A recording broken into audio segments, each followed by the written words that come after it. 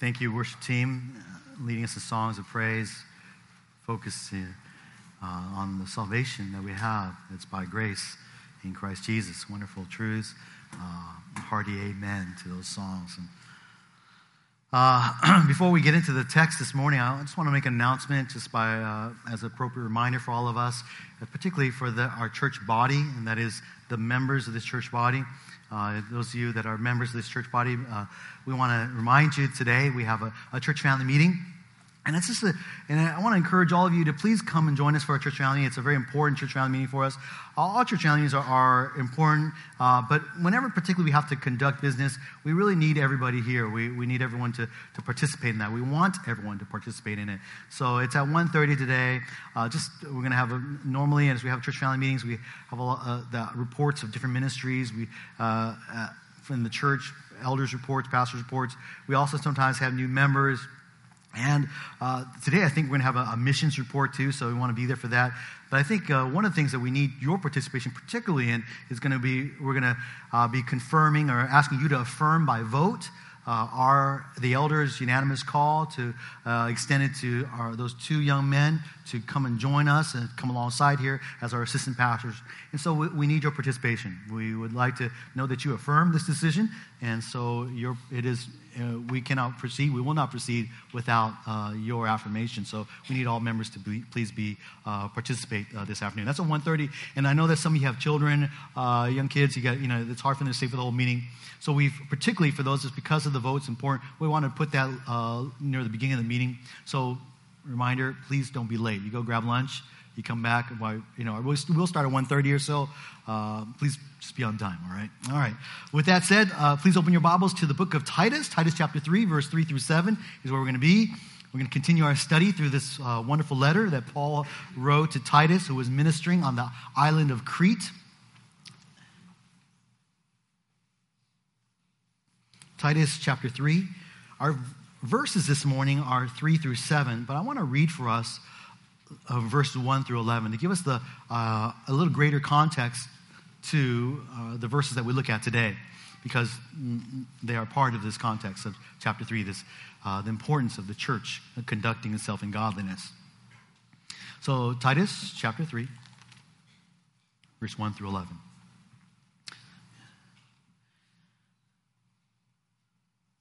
Apostle Paul writes, "Remind them to be subject to rulers, to authorities, to be obedient, to be ready for every good deed, to malign no one, to be peaceable, gentle, showing every consideration for all men.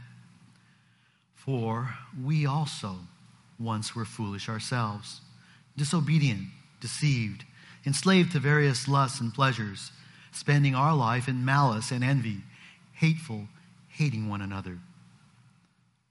But when the kindness of God, our Savior, and his love for mankind appeared, he saved us, not on the basis of deeds which we have done in righteousness, but according to his mercy, by the washing of regeneration and renewing by the Holy Spirit, whom he poured out upon us richly through Jesus Christ, our Savior, so that, being justified by his grace, we would be made heirs according to the hope of eternal life. This is a trustworthy statement, and concerning these things, I want you to speak confidently, so that those who have believed God will be careful to engage in good deeds. These things are good and profitable for men. But avoid foolish controversies and genealogies and strife and disputes about the law, for they are unprofitable and worthless. Reject the factious man after a first and second warning, knowing that such a man is perverted and is sinning, being self-condemned." Let's pray together. Lord, we thank you for your word, this book that Paul gave to Titus to instruct the believers on Crete. Not only, Lord, had a purpose to the saints in that day, but Lord, it has a purpose for the saints of this day gathered here. Father, we pray that you would accomplish your purposes for your word. May you cause your truths to be conveyed to us so that we would hear these reminders, the reminder to godly conduct, the reminder to be characterized by good deeds, the reminder of the reason for why we are to conduct ourselves in this way. The reminder, Lord, that we are of the ramifications if we do not. We thank you, Lord, for these reminders. And Father, the truths that we look at this morning, especially for those of us that have been believers for any period of time, are old truths, fundamental truths. Lord, may they not be truths that we take for granted. Cause us to hear these truths once again afresh, as if it was the first time even. Cause us to be enraptured with these truths, that they would serve its purpose to remind us and motivate us and be the reason for us as a church to conduct ourselves in godliness before our world. Lord, we ask that you would teach us through your word this morning. We pray also that if there are any here who do not yet know you as their Savior and Lord, that through your word, that they would come to understand what Jesus Christ has done for them, that they would come to a saving faith in Jesus Christ, our Lord and Savior, today. Lord, we pray that you be glorified now as we listen to your word. Lord, speak through me. We pray in Jesus' name. Amen. Amen. I don't know if many of you follow. I think I had maybe one person in first service. I doubt many more I would have hands in this service. But if you like to follow the Christian blogosphere, you can kind of always read up on fascinating things that are going on in the Christian church. And sometimes this week I came across just some blogs about this kind of like internal. I'll call it a battle, but debate between Christian leaders, godly Christian leaders whom I respect, over basically the role or the importance of good works or conducting ourselves in godliness in evangelism. And that's at least how I saw it. Of course, it was basically framed with regards to the actual issue was should Christians involve themselves in having dialogues, with interfaith dialogues. I think IFD is the short kind of initial for that. Interfaith dialogues with other religions, other religious leaders, for the sake of basically understanding them better and coming to knowing where the difference is, as well as what may be common ground if there is any common beliefs, but ultimately understand our differences so that Christians can be equipped and those who are there can understand and respect one another, but also be better equipped to witness. And so this took place, and this interfaith dialogue took place, and so there was basically some leaders that were criticizing it, and debating whether that was actually necessary or actually helpful, or really whether it was actually sinful or not. And this brings up a question for us, and it leads to a bigger question. And this is the bigger question I wanted to ask ourselves: is what is the role of good works? Good, and these are actual deeds we do, but also godliness. The godly deeds we do, what is the role of that with regards to our commission as to make disciples, with regards to making disciples, with regards to evangelism as a church? Now, there are some who say that it is absolutely not necessary. And I think I get what they're trying to get, what they are aiming. They say, if evangelism is defined as communicating the gospel of Jesus Christ with the purpose of leading the hearer to salvation, then isn't communicating the gospel, isn't just speaking the gospel, isn't that enough? The gospel is the power of God for salvation to everyone who hears, right? To everyone who believes. The gospel is not it's not the good deeds that are the power of God for salvation. And those who criticize the role of the necessity of good works in evangelism also would point out some churches or ministries that are focused or became focused upon ministries of mercy, ministries of social justice. And they would point to organizations that focus on these social justice issues, but somehow along the way they forgot the gospel. And we're aware of some of these large organizations in our world that are like that. They exist. They were once Christian organizations. They existed to do social justice, social mercy. But then along the way, they forgot the gospel. They feed the hungry. They house the homeless. They educate the ignorant. But they don't preach the gospel. So some of these are reasons given to why good works are not essential or not necessary for evangelism. I myself fall on the other side, or at least another side. While I do agree with the criticism of any church or Christian organization that would leave out basically the Great Commission in everything we do. You want to just do good deeds, you want to do justice, but you leave out the importance of making disciples. You leave out the gospel message, which is the message of Jesus Christ, who died on the cross for our sins and rose from the grave for our salvation. But I believe that despite that, the Bible is clear that doing good deeds plays a significant role in reaching the lost.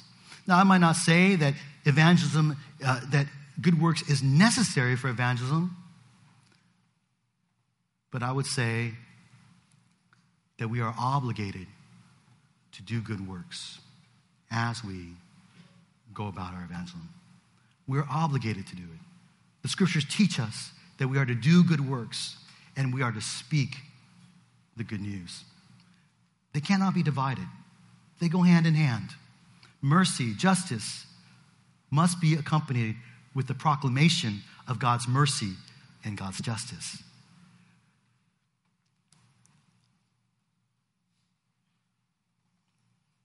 I would acknowledge that giving a hungry person some food or giving a thirsty person a drink is not alone going to save them. But it shows our care for them. It shows our love for them.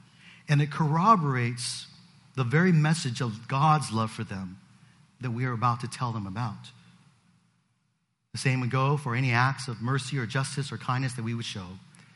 Even if it never leads to a witnessing opportunity, even if it never leads to the opportunity to share the gospel with them coming to know Christ, God is glorified by our good deeds for the sake of a witnessing. For this is what Jesus taught himself in Matthew chapter 5, verse 16.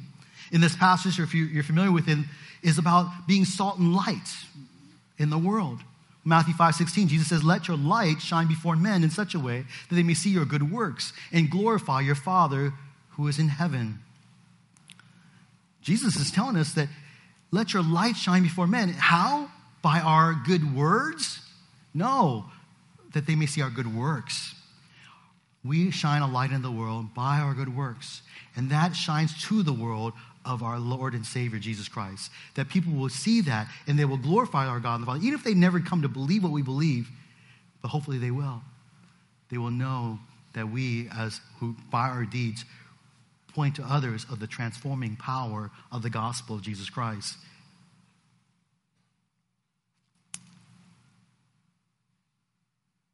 It is also why, in this letter of Titus, we see this repeated theme of good works and good deeds. That good works, good deeds, godliness is a necessary result of the sound doctrine of the gospel that we hold to. You cannot hold to gospel truths and not live godly life. We see these confirmed in particularly in two places in the book of Titus. We first saw it in chapter 2, verse 11 to 15, where the motivation for godliness among the Christian community was what? Was the fact that the grace of God has appeared, bringing salvation to all men. That was the reason for why we ought to conduct ourselves in godliness with each other. But the second one is our passage today, in chapter 3, verse 3 through 7, where the motivation for the church to behave godly in the world, as we saw described for us in verses 1 and 2, reiterated even again in verse 8, the motivation for this, the reason for this is because, we'll see in our text, the kindness of God has appeared to save us.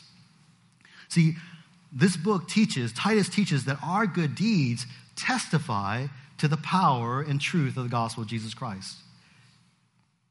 It confirms, much like, if I could say in an analogy, like the miracles in Jesus' day and the apostles confirmed the message that they brought, so our good deeds, in a similar way, testify to the truthfulness of the gospel message that you and I proclaim.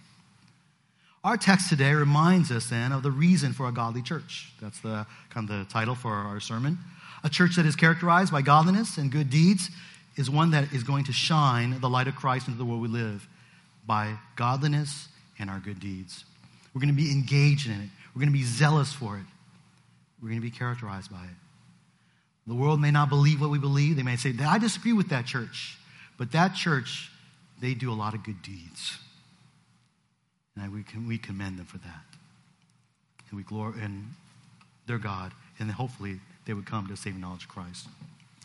Last week in the first 2 verses of chapter 3, Paul instructed Titus to remind the church on Crete to conduct themselves in godliness in the world. And we looked at that in detail last week. You can go listen to the sermon on that. But we're to conduct ourselves with submission, obedience, being ready to do good deeds, to not be slanderous, to be peaceable, gentle, and to be showing every consideration, every meekness towards others.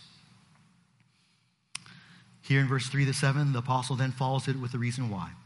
The reason is the gospel of Christ.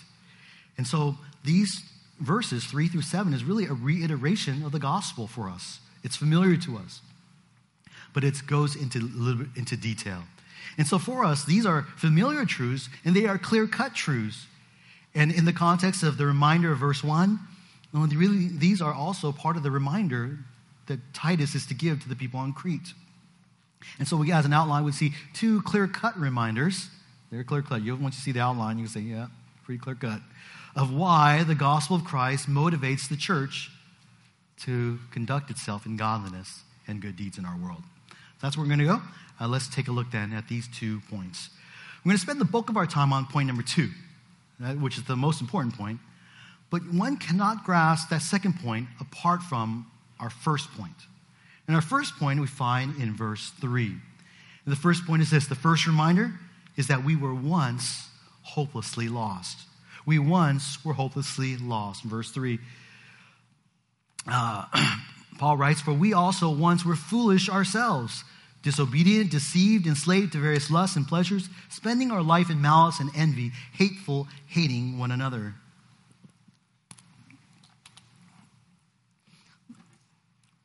This verse teaches us that remembering your condition before salvation, remembering what you were like before you were saved, motivates you to conduct yourself in a way that reflects the gospel of Christ. Because the gospel of Christ has changed us.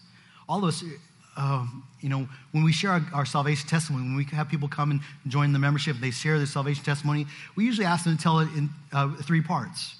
Before, how, and after. Why do we do that? Because we believe that the gospel changes us. And we talk about our life that was before Christ and how we came to know Christ. And then we talk about, how's my life changed because of Christ?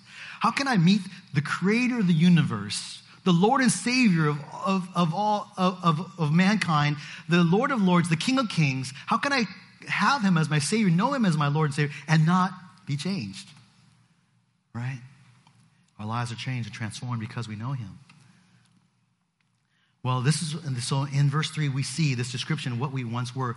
The conjunction for, indicates that Paul is giving the reason for the conduct described in verse 1 to 2. The reason for the godliness, the good works that we're supposed to be about. This is the reason. For we also once were. You got to observe the tense there. This is what we once were like.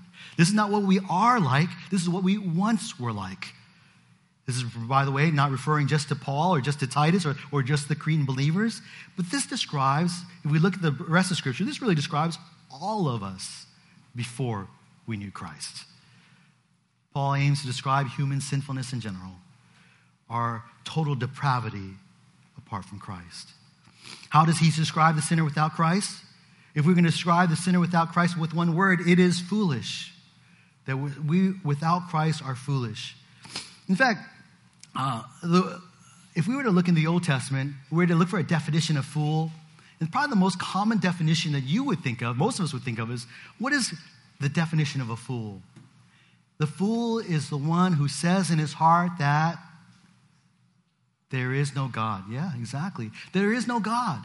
That is ultimate. Psalm 14:1, Psalm 53:1 are places that describe this. That the fool in his heart is without understanding because he says there is no God. How foolish is it for a finite human being who is limited to this place, only one place on earth in this great universe, to have the confidence to say, I haven't really been everywhere in this universe. I've not learned everything there is. I've not studied all of the things, but I'm confident that there is no God. That is the epitome of foolishness. On all of us, we're like that. All of us at one point or another said, there's no God. And if we did believe in a God, we believed in one of our own making, of our own choosing. I remember before I was Christian, I believed in a God who basically would give me A's on my tests. And I could pray to him regularly so that I get A's. That is a God of my own making. That is not the God whom we worship. The God who we worship is not the one who gives you A's on your test. So if you're praying for that, stop it. Okay? Just study harder. All right.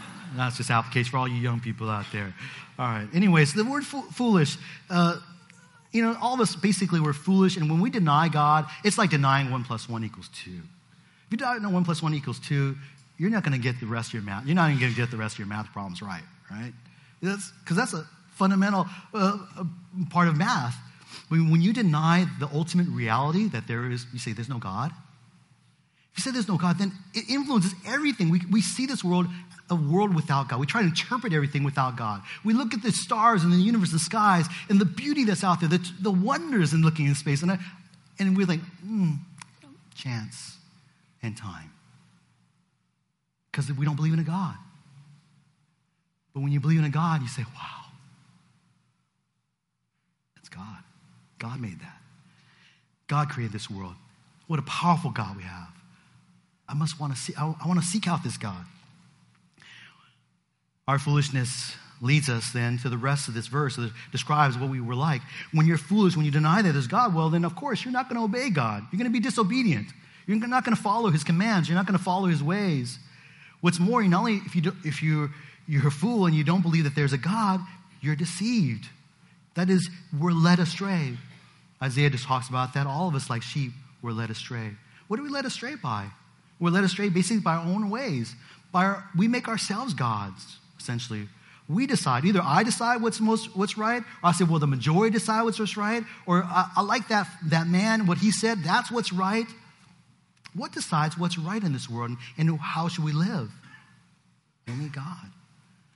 But when we deny his existence, we become disobedient and we are deceived. What's more, we become enslaved to our own desires and lusts. Because there is no God, we don't live by any morals. We create a God who maybe establish our own morals. We become enslaved to our own desires and lusts. We live life the way we want to. We would choose what makes us happy. And that can mean following after, being enslaved to our sins. As people without Christ, then we also become characterized by spending our lives in malice and envy. We want what other people have, and so we have malice towards them. We want what the others have, so we have envy towards them.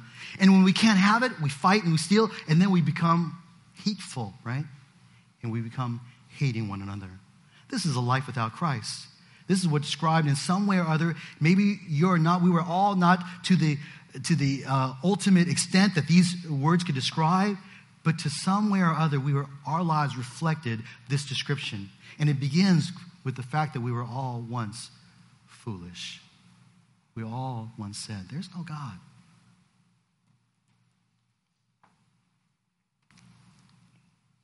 Now, of course, this would not matter one bit if there is no God. But you and I know, brothers and sisters, the Bible says, makes clear, all creation testifies as well, that there is a God. This God has revealed himself in his word. And in his word, he tells us there are ramifications, there are consequences for our sin. Paul writes in Colossians chapter 3, verse 5 through 7, a very similar wording here. He says, therefore consider the members of your earthly body as dead to immorality, impurity, passion, evil desire, and greed, which amounts to idolatry. So he says, basically, don't do these things anymore. Don't let your life be characterized by these sins. Verse 6, for it is because of these things that the wrath of God will come upon the sons of disobedience. See, all those things characterize disobedience. And the consequence for that is the wrath of God is going to come upon them. That is God's judgment. God's justice will be done in due time. That there is a day of judgment that's coming. An eternity in hell that awaits all who have rejected Christ. And this is what scriptures teach us, in which we are familiar with, we've learned. And what's more, I love verse 7. Whenever Paul gives a list of sins, he says, this is the world. He oftentimes reminds us and don't forget, this is also you at one point. You too were like this. Before we get proud and think that, oh, look at the foolish people out there. No, we too were foolish. We too were disobedient. We too were deceived.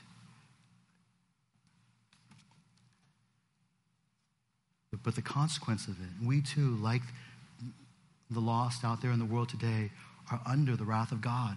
They're under God's judgment.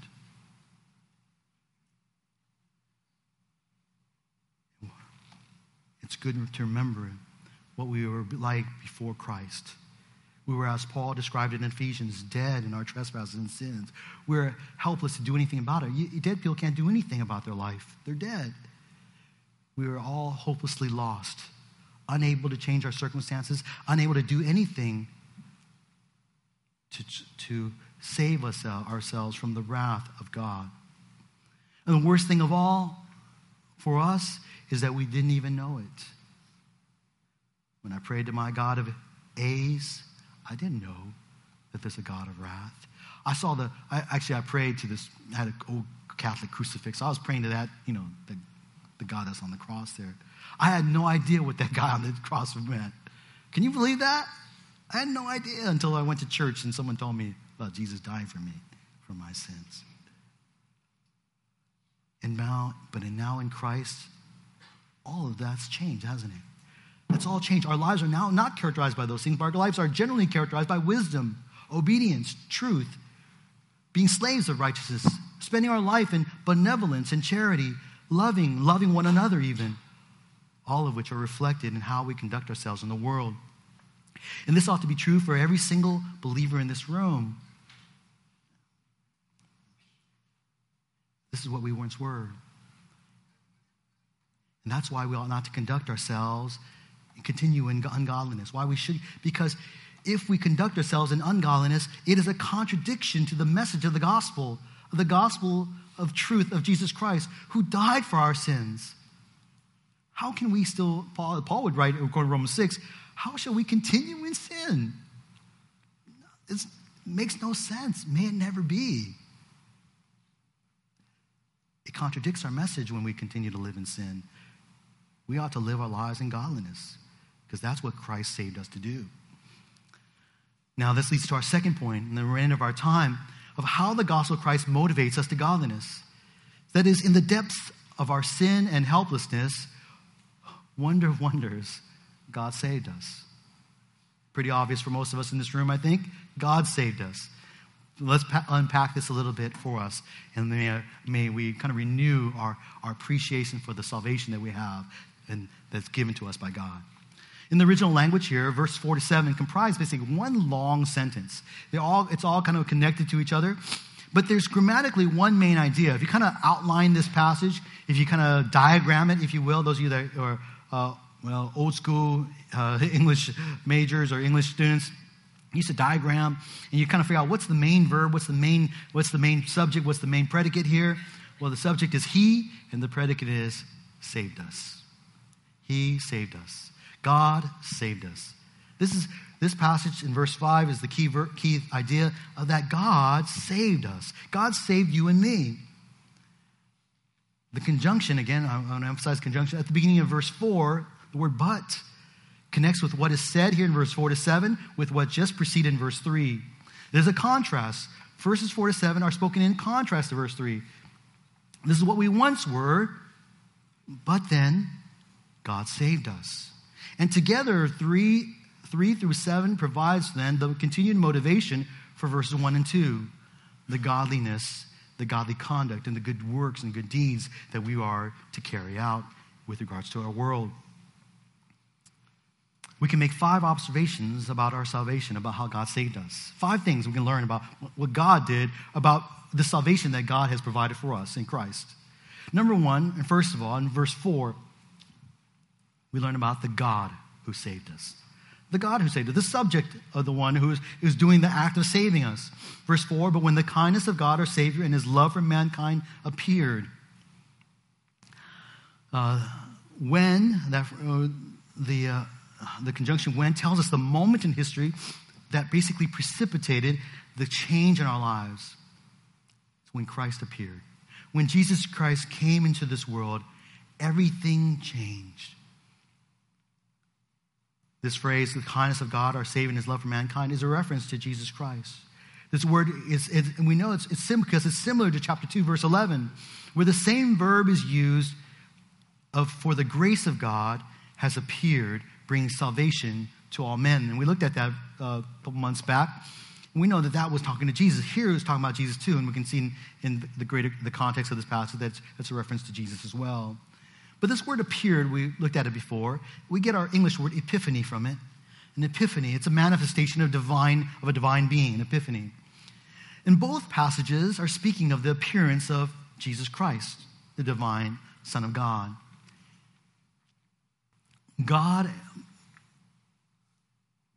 The term God our Savior, however, is not a reference to Jesus. The kindness of God our Savior is a reference to Jesus, but God our Savior is actually a reference to God the Father. It cannot refer to Jesus because of verse 6, because later on, the same actor, the God our Savior, is later on going to save us through Jesus. So Jesus is not saving us through Jesus. God the Father saving us through Jesus. This is a reference to God the Father. God the Father is our Savior as well. And this is not surprising to us, but we're just not used to it. A lot of times we talk about Savior, we think about Jesus, right? The God the Son. But here's one of those passages that talks about God the Father being our Savior as well. And so what we see here is that Christ's appearance is a revelation of God's character. Just as in chapter 2, verse 11, when Christ appeared, he revealed to us God's grace.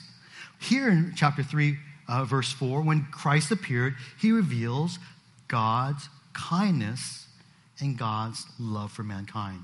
Two aspects of God's character are revealed when Jesus Christ appeared. The first is the word kindness, God's kindness. Now, when we think of kindness, we think, just kindness in general and goodness in general. And that is kind of the idea. We think of a person who's kind, who's good, and that is the general definition of the word, a goodness or kindness. But there's also a picture here of generosity and kindness. God is not one who's just done a good deed here or there. He's done a kind thing here or a kind thing there. God is always continually doing kindness. He's as if he's rich in kindness. He's abundant in his kindness and goodness. He's generous in his kindness and goodness. He's affluent in his kindness and goodness.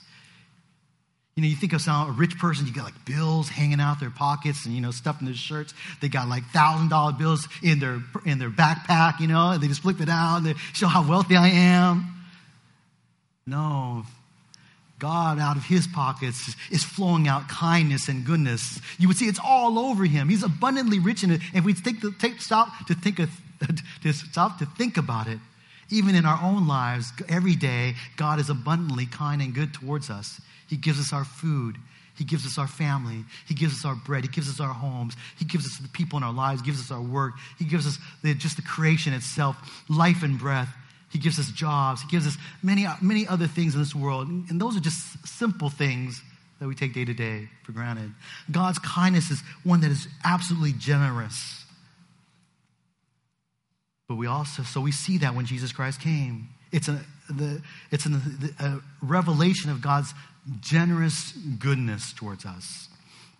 We also saw God's love for mankind when Jesus came.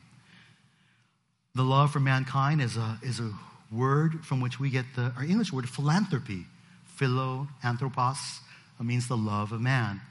And when we think of philanthropy today, we always think about basically wealthy people who give out their money. They're philanthropists. They have a love for mankind. But when Jesus Christ came, God revealed, in him was revealed God's love for mankind. We think about philanthropists today. We think of a wealthy man like Bill Gates or Warren Buffett or Mark Zuckerberg who give away much of their money. I recently came across a website describing something called the Giving Pledge. Any of you heard of it? Yeah? No? The Giving Pledge? You haven't heard of it because you're not billionaires. Okay? It's because it's something for billionaires. Okay? So you look it up later on.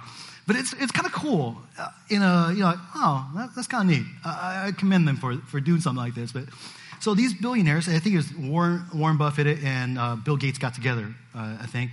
And they basically said, we want to give away the majority of our money. majority of our wealth to charity.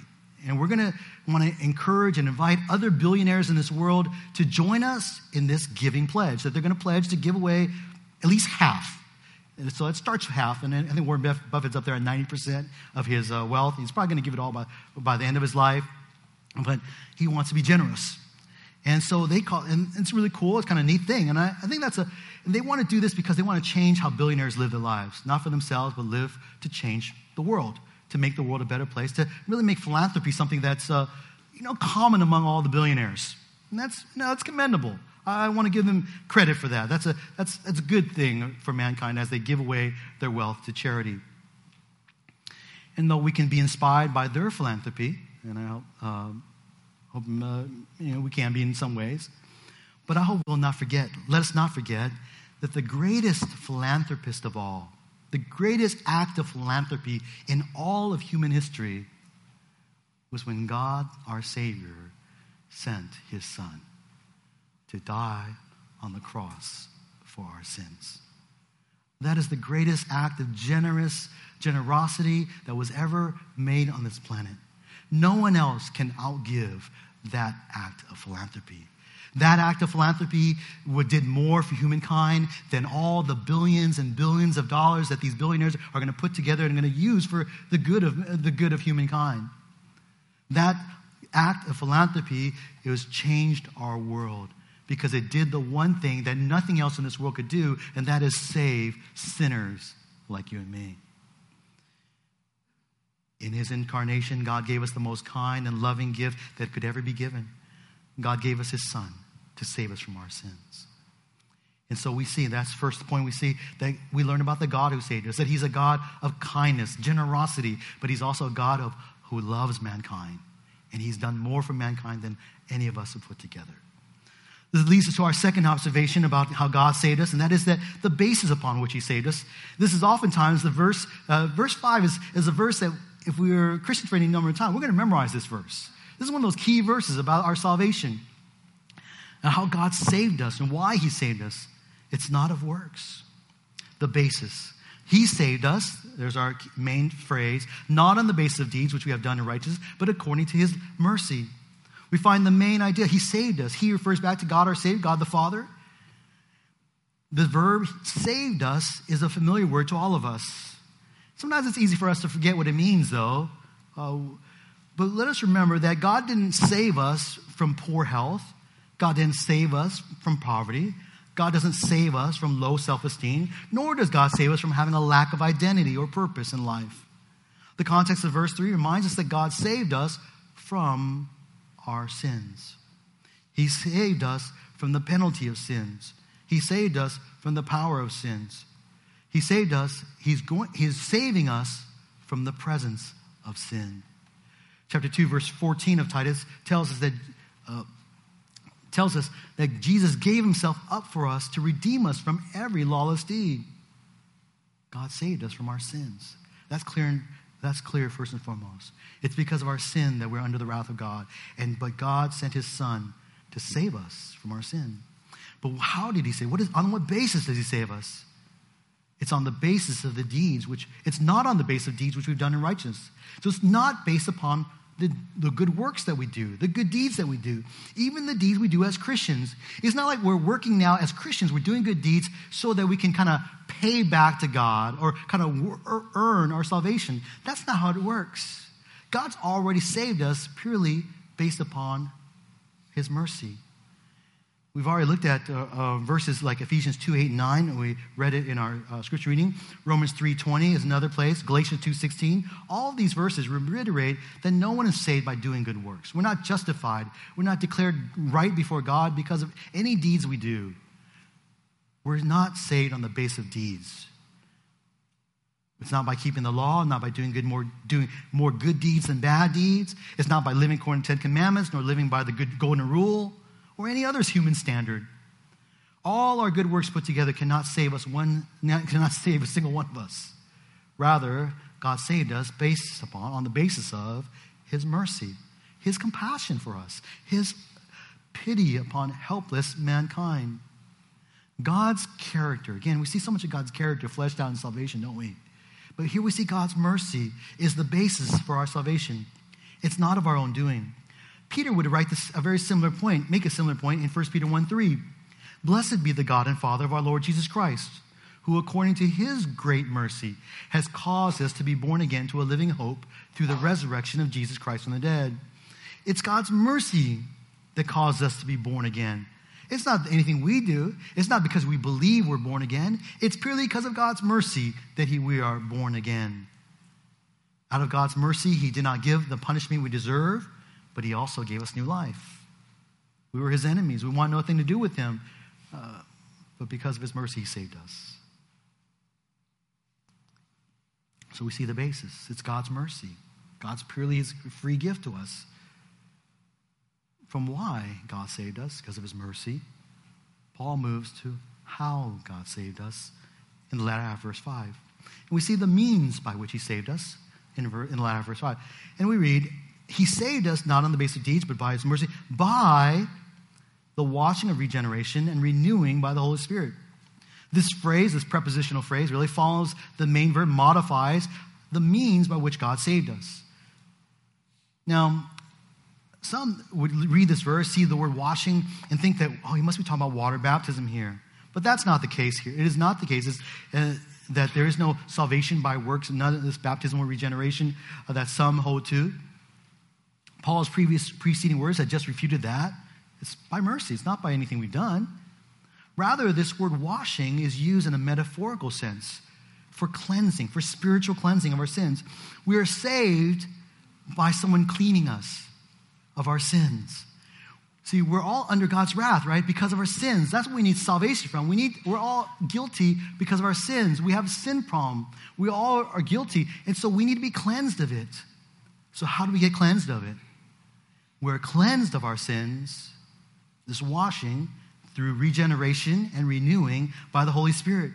These three words, washing, regeneration, as well as Holy Spirit, these are words that we see together in the scriptures in different places. The first place we might go back to John chapter 3, verse 5, where Jesus is having this conversation with Nicodemus about the necessity to be born again of the water and the Spirit. But before you turn there, Jesus actually in John 3:5 is referring back to Ezekiel chapter 36, verse 25 and 27. And that's the verse I want to point to you. Ezekiel 36, 25 and 27. Let me read to you these words. And let me show you how these are really fleshed out here in verse 5. Then I will sprinkle, this is all in the context of the new covenant promise that God makes to Israel, that through Israel, the world, the Gentiles, might also be blessed in this way. He says to Israel, then I will sprinkle clean water on you. See this idea of cleansing. And you will be clean. I will cleanse you from all your filthiness and from all your idols. He's talking about cleaning them from their sins. I'm going to wash you. Verse 26. Moreover, I will give you a new heart and put a new spirit within you. And will remove the heart of stone from your flesh and give you a heart of flesh. This is the idea of regeneration, of being born again. You're going to get a new heart. Your heart is dead. It's a heart of stone. But God's going to give you a heart that's flesh, that beats. A heart of stone doesn't beat. A heart of flesh does. It lives. So there's a regeneration. Verse 27, then I will put my spirit within you and cause you to walk in my statutes, and you'll be careful to observe my ordinances. And here we finally see, how is God going to accomplish this? He's going to put his spirit in them. And he's going to cause them to walk in obedience. The Spirit of God brings about this cleansing, this regeneration. And that's what we find in verse 5 here. That's by the washing, the cleansing of our sins, that is of regeneration, that takes place when we're regenerated. We have our sinful heart is born again, is given a new heart. We're a new creation in Christ. And then a renewal begins where we are being renewed. Our sinful nature that we possess is being renewed, become conformed into the image of Christ. That's kind of a la Romans 12:2. This is all accomplished by the Holy Spirit. God washes us through the regeneration and renewing by the Holy Spirit. He causes us to be born again. Because apart from God, we were all dead in our sins, right? We couldn't, a dead person doesn't automatically come back to life. Isn't just born again, right? It takes a supernatural work. It takes even someone who stops breathing, or the heart stops beating. It takes someone on the outside to maybe put those pads on them and give them electrocution shock or CPR, get their lungs going. It takes someone out external. But all of us, when we were dead, none of us could do anything about it because we're all dead. But God comes through his Holy Spirit and causes us to be born again. This part simply reflects the sovereign work of God in regeneration, in our new life in Christ. It's the means by which God then saves us. It's because we're regenerated that he gives us a new heart, a new mind, and new ears to hear, that when we hear the gospel preached to us, we believe it. He had to preach to you hundreds of times. Statistics say 6 times. But anyways, before you heard many times, they say, oh, no, I don't believe that. No, that's brainwashing. No, I don't believe that. Oh, you guys just drink the Kool-Aid. No, I'm not going to believe that. You guys are good moral people. I like to go there. There's cute girls there. But no, I'm not going to believe. No, I'm not going to believe. I believe. Thank God for this gospel that was shared to me. That's just how it works, right? Well, maybe that was just me. But anyways, God saved us through the regeneration of the Holy Spirit. Now we will move on to the fourth. In verse 6, we find another aspect that we can learn about the salvation of God, God's salvation of us, and that is the person through whom he saved us. Verse 6 tells us, this Holy Spirit whom he poured out upon us richly through Jesus Christ our Savior. To be precise, verse 6 here refers to all 3 persons of the Trinity. The whom refers to the Holy Spirit. He refers to God the Father. And then we see Jesus Christ, our Savior. All 3 persons of the Trinity are mentioned in this verse. It's kind of one of those kind of cool, actually it's one of those questions that you get asked when you're on your pastoral ordination. Can you show us a verse where we find all 3 persons of the Trinity, argued, and he's like, I don't know. But, you would come to this verse, hopefully. Other places would be Jesus' baptism. But this is one of the places we see all 3 persons of the Trinity mentioned. And it teaches us that salvation is the work of not just Jesus, not just God the Father, not just God, but all the work of the triune God. Jesus saves us, we can say. We can say God saves us, yes. We can say the Holy Spirit saves us. All 3 have a part. One scholar describes it as the Father initiated our salvation, the Son secured our salvation with his death on the cross, and the Spirit produced our salvation when he regenerated us and bringing us to saving faith. See, it's of this Holy Spirit that God poured out upon us richly. This poured out upon us richly, it doesn't mean he poured out when the Holy Spirit indwells you at the moment of salvation. This is actually referring to that moment in Acts chapter 2 when the Holy Spirit was given at the day of Pentecost. The Holy Spirit was poured out on that day. Since the Spirit is the one who affects our regeneration and renewing, without him, none of us would have ever been saved, you see, because he produces in our life. He causes the regeneration. He is the cause of our regeneration. He's the instrument by which it happens. By this outpouring of the Spirit by God the Father, though, this outpouring could only come through Jesus Christ, our Savior. It's only because Jesus Christ came, and technically it's because Jesus Christ came and returned to the Father, that the Holy Spirit was poured out richly to us. Jesus himself says this in John 14, verse 6. I will ask the Father, he will give you another helper, that he may be with you forever. That is the Spirit of truth. And then he says in John 16:7, but I tell you the truth, it is to your advantage that I go away. For if I do not go away, the helper will not come to you. But if I go, I will send him to you.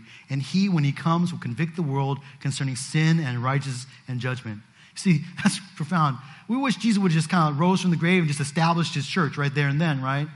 But here Jesus explains why. He says, if I don't go, I'm not going to be able to send you the Holy Spirit.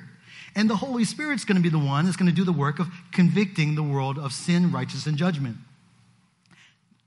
You and I would not be saved if Jesus just decided to establish a kingdom on earth, really, hypothetically speaking.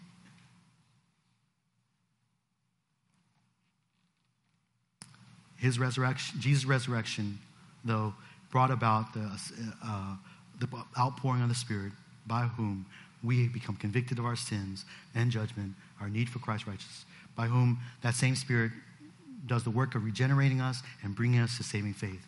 And so we see the person through whom he saved us. We oftentimes think of Jesus Christ, and that is ultimately him, because he came and he went. But really, it's all three persons of the Godhead that saved us. The fifth and final observation about our salvation, then, we find in verse 7, and that is the result of our salvation, the result for which he saved us. Verse 7. We see another conjunction, so that indicates a purpose, a goal, or result of God saving us. This is the result of it. So that, being justified by his grace, we would be made heirs according to the hope of eternal life.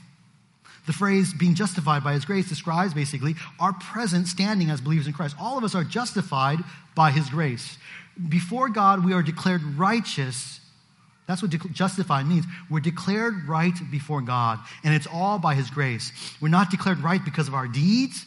We're not declared right by our conduct. We're declared right, justified by God's grace. It's always been by God's grace. It'll always be God's grace, never by our works. It's our present standing before God through faith in Jesus Christ. It's because of Christ's righteousness. Because he died in our place on the cross, we, through faith, received this perfect, sinless life, the righteousness of Christ, credited to our account. So when God sees us who believe in him, he sees the righteousness of Christ. Even though each time we sin gives another reason for Satan to go before God and say, look at that sinner. He deserves to die. She deserves to die for that sin. And each and every time, God says, no, I declare that sinner righteous because of my Son, who's seated at the right hand of God the Father. Each time, there is no condemnation for us who are in Christ Jesus. Each time we sin, each time you feel the guilt, each time you feel, why again? Each time you feel, man, I'm so frustrated with sin in my life. Each time when you confess your sins, when you remember what Christ has done, you remember that you are justified by his grace. This is the hope. And being justified by his grace, we then have this hope that we are heirs. We're heirs of eternal life. We are waiting as heirs. You know what heirs are? You kind of wait for an inheritance, something you're going to get later on when someone dies, your parents die, or your grandparents die, you get an inheritance. But we as believers, because we are joint heirs with Christ, and I want to get that verse, Romans 8:16. The Spirit himself testifies with our spirit that we are children of God. And if children, heirs also, heirs of God and fellow heirs with Christ, if indeed we suffer with him, so that we may also be glorified with him. Stan read this verse earlier, in fact. But the fact is, we are heirs of God because we're heirs with Christ. What Christ inherits in eternity is what we share in, we participate in as those who are identified in Christ. We're in Christ. We're with Christ. We are always going to be part of his body. And because wherever Christ goes, we're going to be there. And he's in heaven. And so we have this hope of eternal life, that we're going to be with God in heaven there. Who among us here in this room has not experienced the pain of sin's effect upon our world? Right? Think about it. Sin affects us in so many ways, whether it's someone sinning against you in violence, in malice, in jealousy, hateful words, hateful deeds. We've all experienced the effect of sin in our world through sickness, suffering, and even death of loved ones. All of these things are a result of sin upon our world. We all know it. If you don't know it yet, you will know it. You will. But do not lose hope. So as soon as you start getting a sense of it, it will make you appreciate the hope of eternal life even more. You're going to appreciate Jesus Christ even more. You're going to realize that this world is not where it's at. This is where I'm at, but this is not where it's at, as we like to say back in my day. Because where it's at is with Jesus in heaven. I'm just here for 70, 80 years. I'm here collecting things, gathering things, moving dust around, finding a little joy in this dust, a little joy in that dust, before it turns back to dust. And I completely forget sometimes that I have a hope of an eternal life. I possess it now, in fact, even in Jesus, an eternal life with Christ in heaven forever. It's a life that's far longer than 70, 80 years. Yes, there's sorrow here. And when there's sorrow here, we can look to that hope, the hope of eternal life with Christ in heaven. And the more longer you live, you're going to just realize, man, what are we doing? What am I doing collecting all these things? What am I doing gathering all this stuff? What am I doing it for? You start getting all philosophical. You really start getting like Solomon. You say, oh, vanity of vanities, all this vanity. You really will start saying that. You really will believe it too. Trust me. It's all vanity. But then it's going to make us as believers, because we are heirs according to the hope of eternal life, it's going to make us appreciate our eternal life. It's going to make us love Jesus more. And we're going to cling on to him more. It just dawned on me how appropriate that last song that we sung is. All I have is Christ. When I'm in my deathbed, I'm not going to be clinging to my stuff. I'm not going to be clinging to my iPad Pro. Oh, my iPad Pro will lead me through the shadow of valley of death. No way. And I don't even think about hugging my kids will help me at that moment. I will be holding on to Christ. And I trust that you will be holding on to Christ. And you're going to say, oh, Christ is all I have. This is the only thing I can take from this world to the next. My knowledge of Christ, my relationship with Christ. Nothing else goes with us. Not our stuff, not our family. Well, if they come to know Jesus Christ, they'll come with you. But at that moment of death, it's only Christ that goes with us. He's with us now. He'll be with us in death, in dying. He'll be on the other side. And that's been a great comfort to me. I've been telling you guys as a church, I'm going to keep it real. I've been really, I love what God's been doing, just making me think about the death. It's been coming, the mortality. I love that it just makes me reach out for Christ more, because I realize we're not here for long. Let's make our lives here last. And so it's in light of these things, in light of all this salvation that God has saved us for, that we conclude then. Why should we then? We should conduct ourselves in godliness. Because godliness and good deeds and good works in our world, they go hand in hand with the gospel. Because number one, that's how we used to be, as those helplessly lost in our sin. And number two, that's no longer us, because God has saved us by his Spirit through his Son, Jesus Christ. Good works ultimately testify to the truth of the gospel. We don't do it just so that we make ourselves proud, like I'm a good do-gooder, good deed doer. Thank you. Just look at me, I'm wonderful, found. Oh, pat me on the back. It's the doing good pledge. No, we do good deeds because we know that it shows the transformation of Christ, that God, the Holy Spirit is doing in our life, the renewal that he's working in our life.